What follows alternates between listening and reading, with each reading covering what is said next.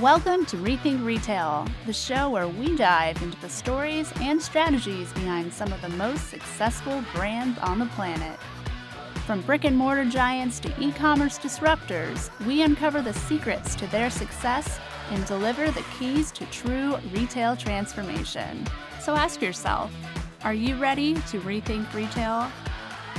The future of retail starts now.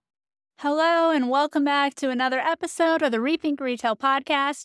I'm your host, Gabriella Bach, and we are here today live at the Lead Innovation Summit in New York City at Pier 36.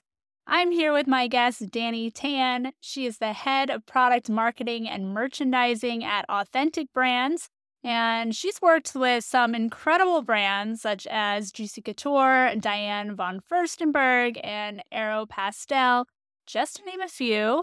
Dani, thanks so much for coming on the show today. How are you? I'm good. How are you? Thank you so much for having me today. I'm super excited. Well, we're super excited to have you here today, too. We met a couple of times online before the show, and you just exude this just real zeal and passion for the retail space and with working with women in retail and, just working with women in leadership in general, which is something I definitely want to get into here with you in a little bit.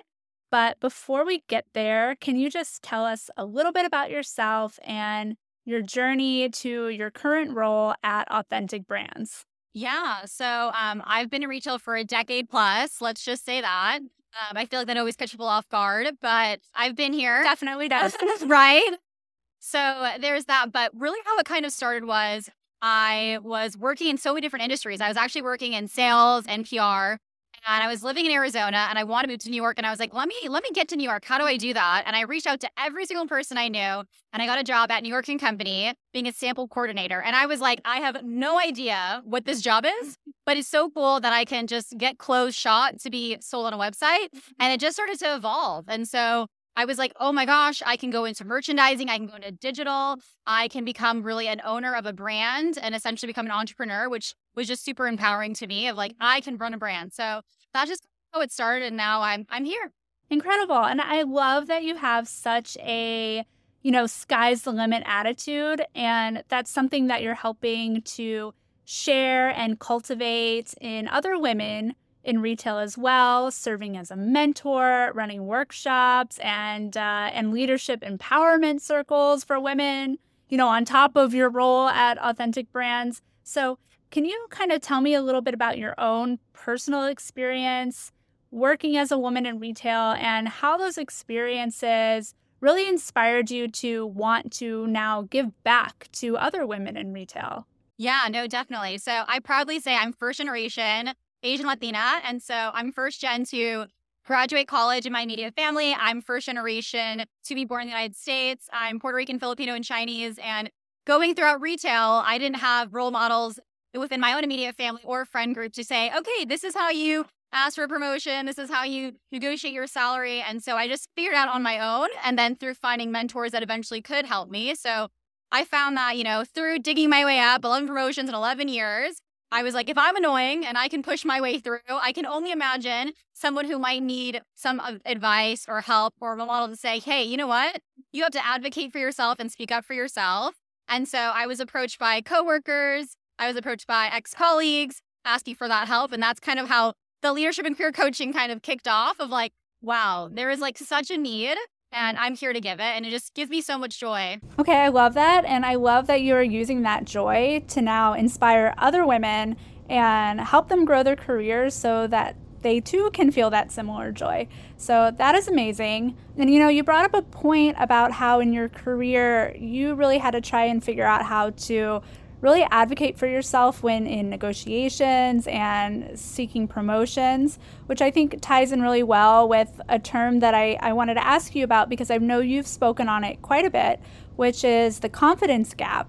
So can you tell us what the confidence gap is and how you are helping women overcome it? Yeah, so there's this confidence gap that I definitely see throughout my coaching where women are applying for roles and they feel they have to be 100% qualified for the role.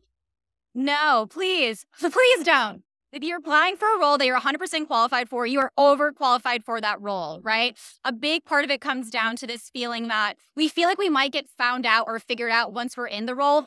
I didn't know how to do 100% of what was on the job description. And that is just not the case. No, you have to go into a role knowing that you're there to grow and learn on the job as well. If anyone's anticipating to know 100%, those expectations should go out the window. That's not fair. And so it's really just trying to build that self-belief and that self-confidence when you're going into those job applications and applying for those roles. You can tell I'm really passionate about it. And there's this stat I saw, like something crazy, like 60% of women don't go after the roles that they want because like they might even be overqualified for them, but they don't go after them because they feel like they're not qualified or they don't like check every single box. Yes. So we stop ourselves before we even go and apply, which is such a shame, right? So versus looking at a job description and saying, you know what, I don't think I should apply for it because I don't fit all the qualifications. No, just go for it and apply. And the worst that happens is maybe you don't get your foot in the door, you don't get that interview. But the best thing that happens is you get a brand new opportunity. Yeah, and you've made a connection too, right? So even if you might not get that role, that there might be another role that opens up. You just never know, but the connection is there. And really just speaking to the power of networking, which I know you have spoken a lot about too, and mentorship. So can you tell us a little bit about how you work as a mentor? And then also, I don't know, maybe share a story of a mentor of your own that has helped shape your career. I really do believe that there's power in conversations and how conversations can turn into job opportunities or even just education in general for yourself. And so for me, in networking and building mentors and finding sponsors has been so, so important throughout my entire career. I can give you like two great stories. One story is at my first role. I was a coordinator, an associate, trying to go to an associate level. And my manager gave me the promotion. And I think I got like a smaller increase than I was anticipating. And I was like, okay, thank you. Because I thought I should just accept what was given to me and be okay with it. She really came in as a mentor. And she said, I want you to take this sheet of paper and push it back and say you're declining this offer and to negotiate higher. And something that, I don't know that how common that story is for everybody else, but that was really something where I was like, this is a mentor and I want to make sure I'm able to do that too. Mm-hmm. And the other sense too is when I was working in retail, I wanted to break into the digital space. And, my current boss right now, who took a risk on me, and I said to him, I don't have experience doing site merchandising, but I have experience in, merchandising retail. And he said, as long as you can learn the systems and apply them, come on, let's go. And I've stuck with him throughout 2 companies. So it's really, really great to have strong mentors and sponsors.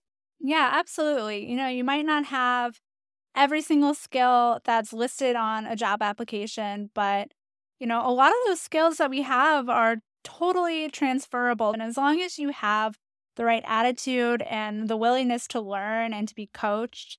And also, as you said, just really be confident in the fact that we all have skills that are unique and can be applied to these positions that might not necessarily be calling for these skills, but could really desperately need them. And, we're also speaking to the power of networking, and we're here at the Lead Summit, which is a great opportunity for networking. We're looking out at the crowd. There's probably, I think, a snack break happening right now, and just dozens of people stopping by to catch up. So some great conversations going on here at the show, as well as right here at the Rethink Retail booth. And Dani, I know you have a panel today. Can you give us a little sneak peek on some of the insights you're planning to share? Yeah, so the panel today is essentially how we can use data to affect our, either product roadmap or assortment to really enhance the customer experience. That's not the official name, but that's essentially the gist. And so what I'm going to talk about today is, how we used some of our customer data or our customer survey in order to implement and create new products that helped amplify the customer experience. So whether it was, hey, she really wanted to have some kind of, VIP experience, membership experience on the site, we implemented that. Also how we implemented and affected our gift guide for holiday. So I'll be talking about the wins there from just listening to your customers. Fantastic. And, big topic for this year and really over the last couple of years.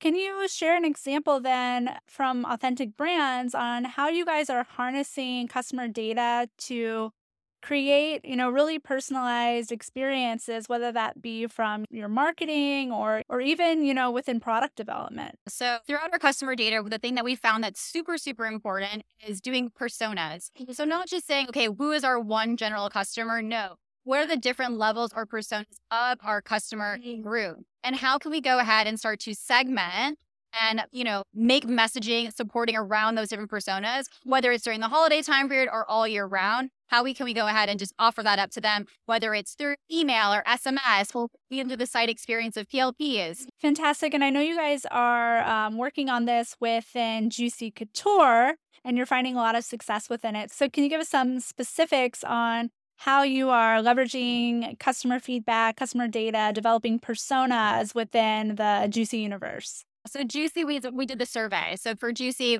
we sent out a survey, email survey to our customers, and we said, okay, give us the, the tea. This literally says, give us the tea. Through that, we said, okay, where do you wear your Juicy?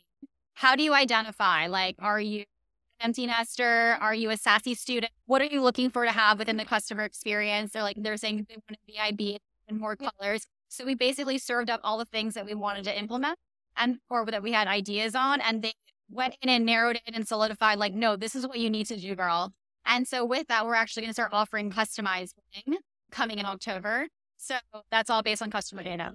Amazing. And I love it. And I got to say, customized bling is just so on brand for Juicy Couture. It's perfect. Anything else, Dani? Anything new coming up? Any product launches or campaigns you'd like to share with us that you're really excited about? Yeah. I mean, the custom bling has been long awaited. So I'm really, really excited for that too. She just loves bling so much, and she's shouted up to the rooftops that she wants it. And the data itself, the survey itself gave us the power and ability to work with our partners in order to make it happen, because obviously it's an investment to do that kind of work. Okay, Dani, can you just tell me a little bit more about the custom bling? Because as a Juicy Purse girl of the mid-2000s, I just really need to know about the bling. There's going to be, I hope I'm not releasing too much. No.